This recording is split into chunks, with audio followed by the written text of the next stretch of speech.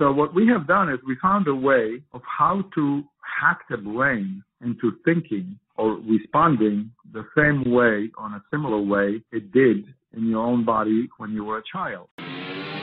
Welcome to the Regenerative Warrior Podcast, Doctor's Edition, one of the fastest growing regenerative medicine and anti-aging podcasts in the world. Each and every Tuesday and Thursday, I talk to the top experts to show doctors how to market, manage, and magnify their practice to help more people and make more money. Each episode is short and to the point without wasting your time with pointless conversation.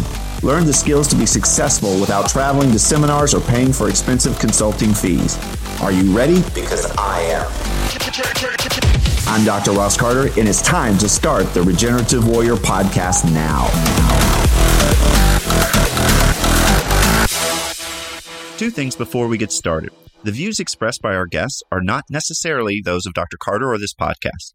One of our podcast partners has just announced special pricing for our listeners. Wharton's Jelly Allograft for $475 per cc. You heard that right, only $475. White papers are available. This is for a limited time, so act now. Why pay double or triple the price from other providers? To learn more or to order, text your name and the word JELLY, Jelly, to 561-962-1231.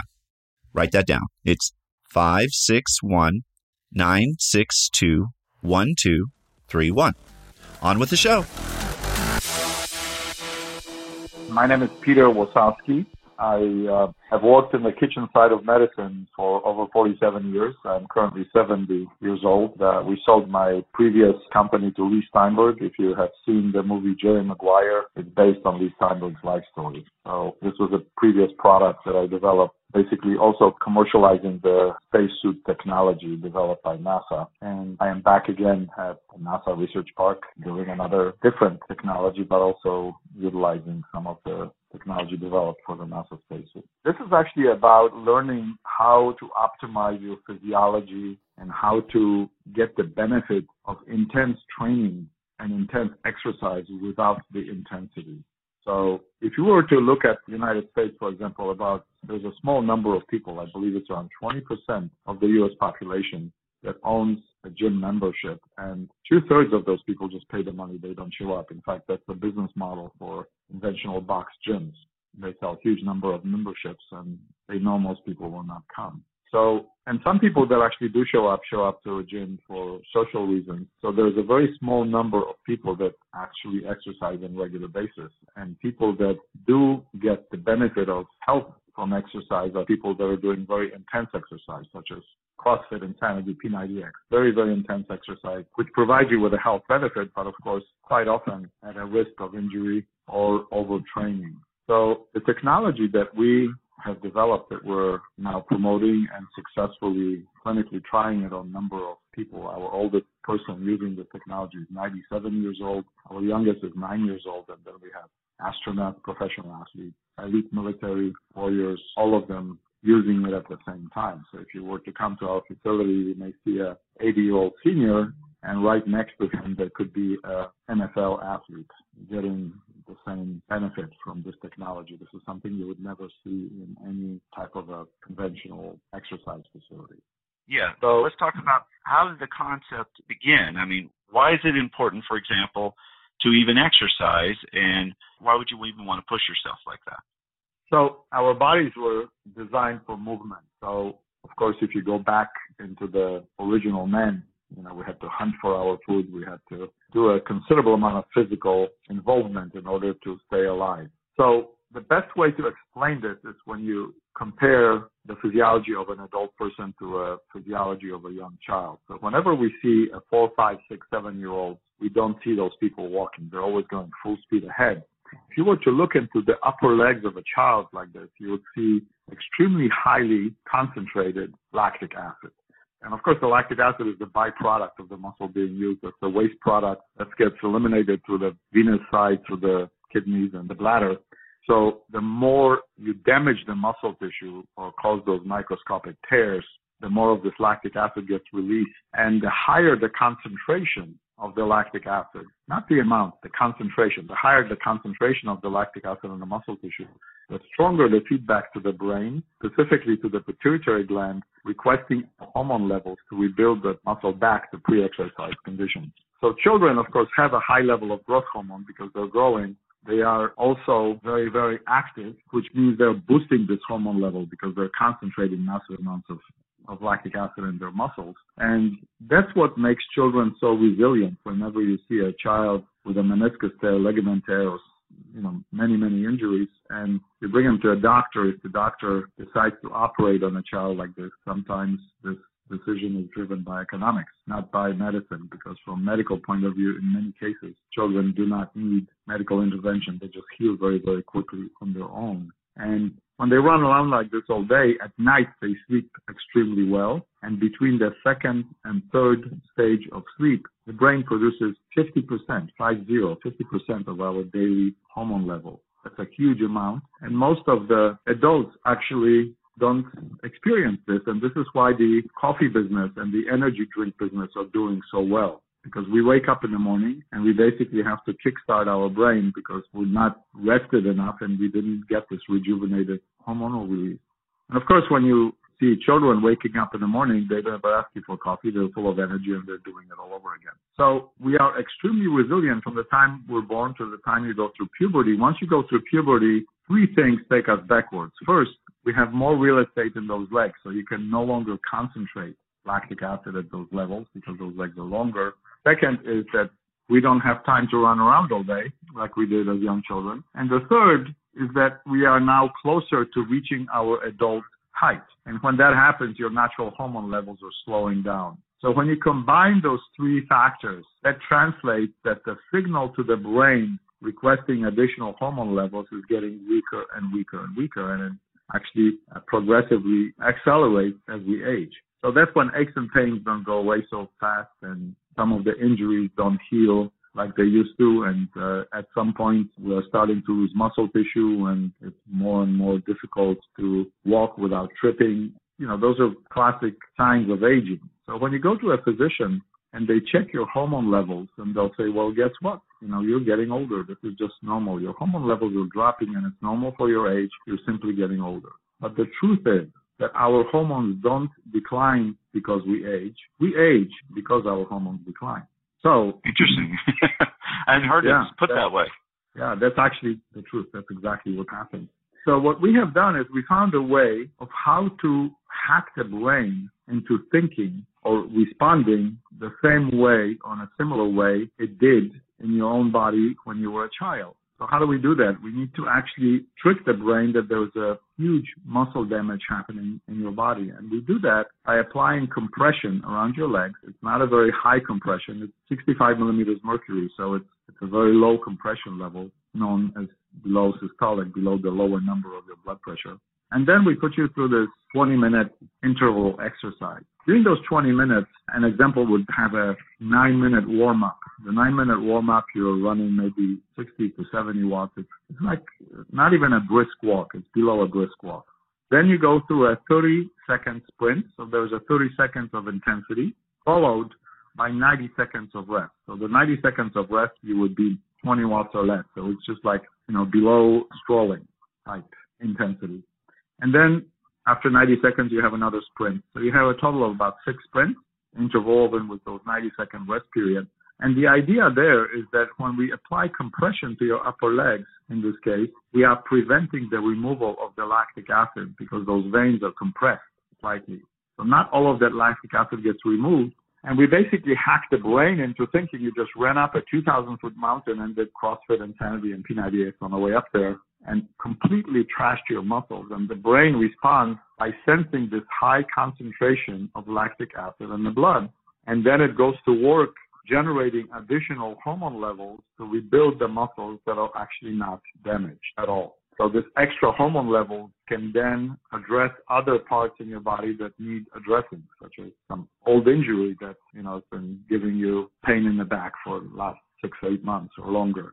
Any part of the body that needs endocrine system. Endocrine system, of course, refers to hormones, and we have hormones known as anabolic hormones. Anabolic hormones are the hormones that actually rebuild your body, and that's growth hormone, testosterone, DHEA, and IGF-1. IGF-1 is insulin growth factor 1. So those 4 hormones then get released through the pituitary gland because the pituitary gland is stimulated with this very strong signal that it's not used to getting. Does that make sense so far? Yes, it does. Basically, we're pretending we're causing something to appear like there's been massive exercise or workload on a muscle where it produces lactic acid, and you're keeping that lactic acid by a kind of a tourniquet, basically with the compression, and then the body is responding to that from the pituitary gland, releasing all these androgenic type of hormones that start to rebuild the things that it believes are damaged. Is that accurate?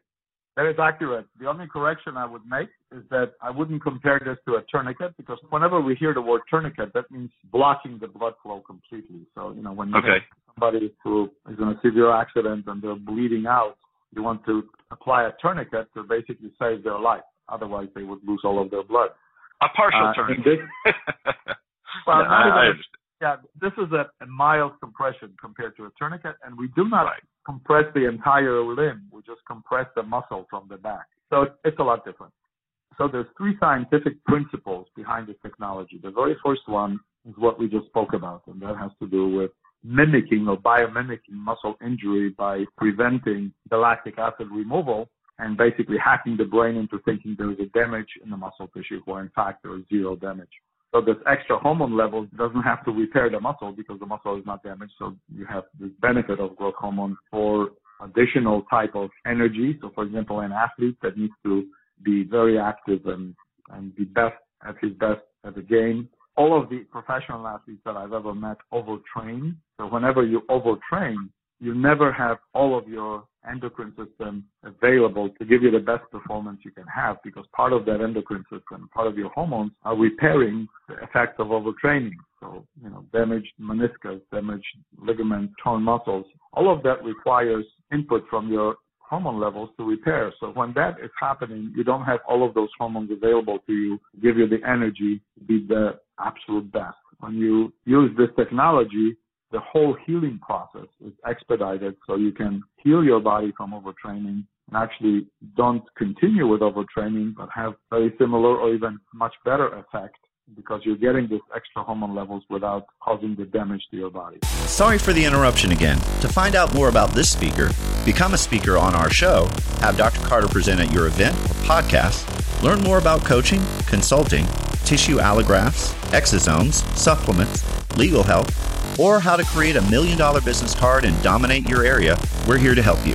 Just text your name and any question to 561-962-1231. Write that down.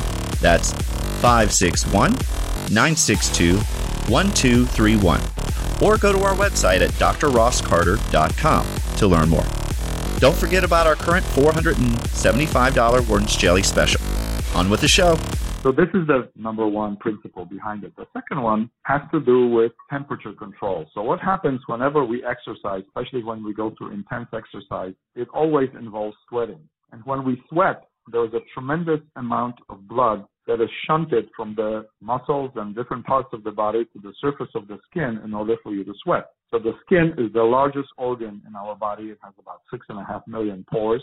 So it requires a significant amount of blood to bring that sweat to those pores and push it through the pores. And of course, when that sweat evaporates, this is the natural way for this evaporated cooling. That's how our body is designed to cool. So each one of us has a very specific amount of blood on board, and that happens to be close to 8% of your body weight. So if you're looking at a 100-pound person, you're looking at somebody who has 8 pounds of blood inside. So that's slightly more than a gallon. And if that person exercises with intensity, quite a bit of that blood is working at the skin level to sweat, which means you don't have enough blood at the muscle level to remove the lactic acid. And this is exactly why we have sore muscles for a day or two sometimes, because there was not enough blood at the muscle level to push that lactic acid out. And the lactic acid was reabsorbed by the muscle, and it took 24 hours or longer to get that lactic acid absorbed back into the blood and eliminated. So that's one negative, of course, of sweating. But there is another much more important negative. Whenever we exercise with intensity and we sweat, the body temperature goes up and the blood temperature goes up as well. And if you look at the consistency of the blood, it's mostly water. So imagine what happens when you heat a bowl of water on a stove. You can actually see the oxygen coming out of it. If you keep the water long enough, of course, it'll disappear. So on a different scale, the same thing happens with the blood. So as the blood temperature goes up, it releases oxygen. And blood oxygen is the fuel for the muscle tissue. That's what the muscles live on. So the less oxygen you have in your blood, the less you can perform, and the quicker you get to the point known as VO2 max. So VO2 max is where you can no longer metabolize oxygen. So the best way to describe that is if you can see people running a marathon, especially during the second half of the marathon, they're pushing hard, and by that time they're sweating, they're tired, and you can see their mouths open. They are, sort of look like fish out of water, trying to get as much oxygen as they can into their lungs, and they're actually succeeding in getting the oxygen inside the lungs. But the blood is too warm to accept that oxygen into the bloodstream. And that's when they sort of hit the wall known as VO2 max, and they can no longer perform. With our technology, is to prevent sweating or eliminate mostly the process of sweating. And we do that by cooling, liquid cooling, not air cooling. So when you're on the system, you have specifically designed bladders that run cool water through, and they cool the back of your chest, the back of your pelvis, the compression areas, as well as your feet. When you're on our system, you're barefoot. You don't have any shoes on. So another reason for cooling your feet, imagine what happens when you're under a hot blanket and you're too hot. The first thing we do is we slip your foot out, because your feet are both radiators as well as thermostats. So there's a certain temperature level, which happens to be close to 78 Fahrenheit, that actually gives you the proper thermostat setting for the body. So the idea of cooling during exercise is not to lower your core body temperature, but to prevent it from going up. And when that is established, all of the blood stays in the muscle level because you're not sweating. So you have enough blood there to remove the lactic acid very efficiently, so you never ever have sore muscles afterwards. But much more importantly, because that blood is normal temperature, it absorbs and retains more oxygen. So the more oxygen you have inside your blood, the more strength you have, the more energy you have. So your VO2 max goes forward. So that's the second primary, very important principle behind this technology. So there's one left. And the last one has to do with electrochemical physiology in our body. So our bodies are electrochemical devices, and the chemical part as well as the electrical part of it responds to what we call grounding. So there was a very famous scientist back in the late 60s, mid to late 60s into early 70s. His name was Dr. Becker, Robert Becker. He was an orthopedic surgeon, was actually trying to find how to cure arthritis. And he did a lot of research and actually realized that arthritis and a lot of the autoimmune diseases became very prevalent in the Western society when polymers were invented. So when we invented synthetic carpet, synthetic shirts, synthetic clothing, and at the same time, rubber sole shoes. So we'd walk around the house and pick up massive amounts of static electricity, which is oxidant inflammatory energy, and then go outside, and we would not be able to release that energy to the ground because we were isolated with those rubber sole shoes. So this is when high incidence of arthritis, lupus, multiple sclerosis, other types of diseases that are known as autoimmune diseases became very well known in the Western world. Now, about the same time, if you were to look at India, where there's almost 1 billion people, and at that time, most of those people were walking around barefoot and had cotton clothing on, they basically didn't really know autoimmune disease nearly at the same level as the Western society did when polymers were invented. So Dr. Becker wrote 2 books, and he very accurately described this process. So when I designed the technology, I actually used that work. He was also, I understand, nominated 2 times for Nobel Prize in Medicine for this work, but was never awarded it because he was not a well-known, well-published PhD. So that's the third principle we use. So whenever you're on our equipment, your feet, you have bare feet that we cool, but also the plates that your feet are touching are made out of brass. So we basically pull down your static electricity, and that brass plate is grounded to a copper plate that has water going through it. So the idea is that when you're finished this protocol, even if you have spandex or different types of synthetic clothing, your electrical load is normal because you download all the static electricity and you pick up negative electrons, which balances your electrochemical balance. So that's the basic principles behind this, and then I'll be happy to answer questions or talk about how that translates into achieving health. Yeah, that would be interesting. So what are the metrics that you're using to really determine the effectiveness of this type of technology? So it is very, very easy to measure the effectiveness of this technology because we are using the measuring methods that are accepted and commonly used in science. If you're doing meditation, if you're doing acupuncture, some of those techniques are extremely beneficial, but it is not that easy to measure it consistently and then repeat the same exercise and get the same measurement consistently because everyone is different. In this case, we're measuring very specific hormone levels, which all of us respond to. So the first hormone level that we are focused on is cortisol. Cortisol is a stress hormone known as catabolic hormone. And if you look at the number one cause of many deaths, specifically related to cardiac arrest or heart attacks, as well as many other debilitating diseases, a lot of that has to do with stress. So the higher the stress is at night, the higher the cortisol levels are at night, the less effective and less beneficial your sleep cycle will be. So we lower the nighttime cortisol levels as much as 60 to 70%. When you sleep, you actually, in many cases, benefit from the second release of the hormones at night that most people don't benefit. Children always do, but adults don't. Again, because of our lifestyle, of the stress, different biological clocks or circadian rhythms that are related to when we go to sleep and what we eat and what we drink.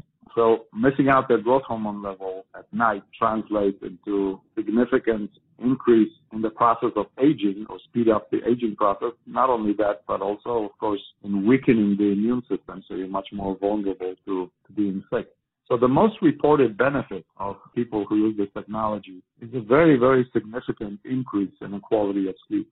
We're all so addicted to coffee that most people that I've worked with, they get up in the morning and they put on a pot of coffee before they hop in the shower. And after they use Vasper for a while, they just forget to drink the coffee. They leave the house because they have gotten that second release of hormones at night. It completely changes your day. This is actually very, very beneficial to professional athletes or amateur athletes, especially when they lose a game. Because when you lose a game, and quite often those games are played late afternoon or evening, the losing team, of course, all of those people are replaying the game in their brains. They are rethinking, I should have done this, I should have done that, maybe I should have done something different. All of that results in added stress level, and then they miss out on the second half of the growth hormone. They wake up in the morning and they are even weaker and in a much weaker position to win another game. And that happens maybe a day or two later. So this is a very, very good intervention to basically get them to rest and then do much better on the following day. From athletics point of view, I could talk about this for 24 hours straight. So if this monologue is getting too long, just tell me to shut up and ask a question. No problem.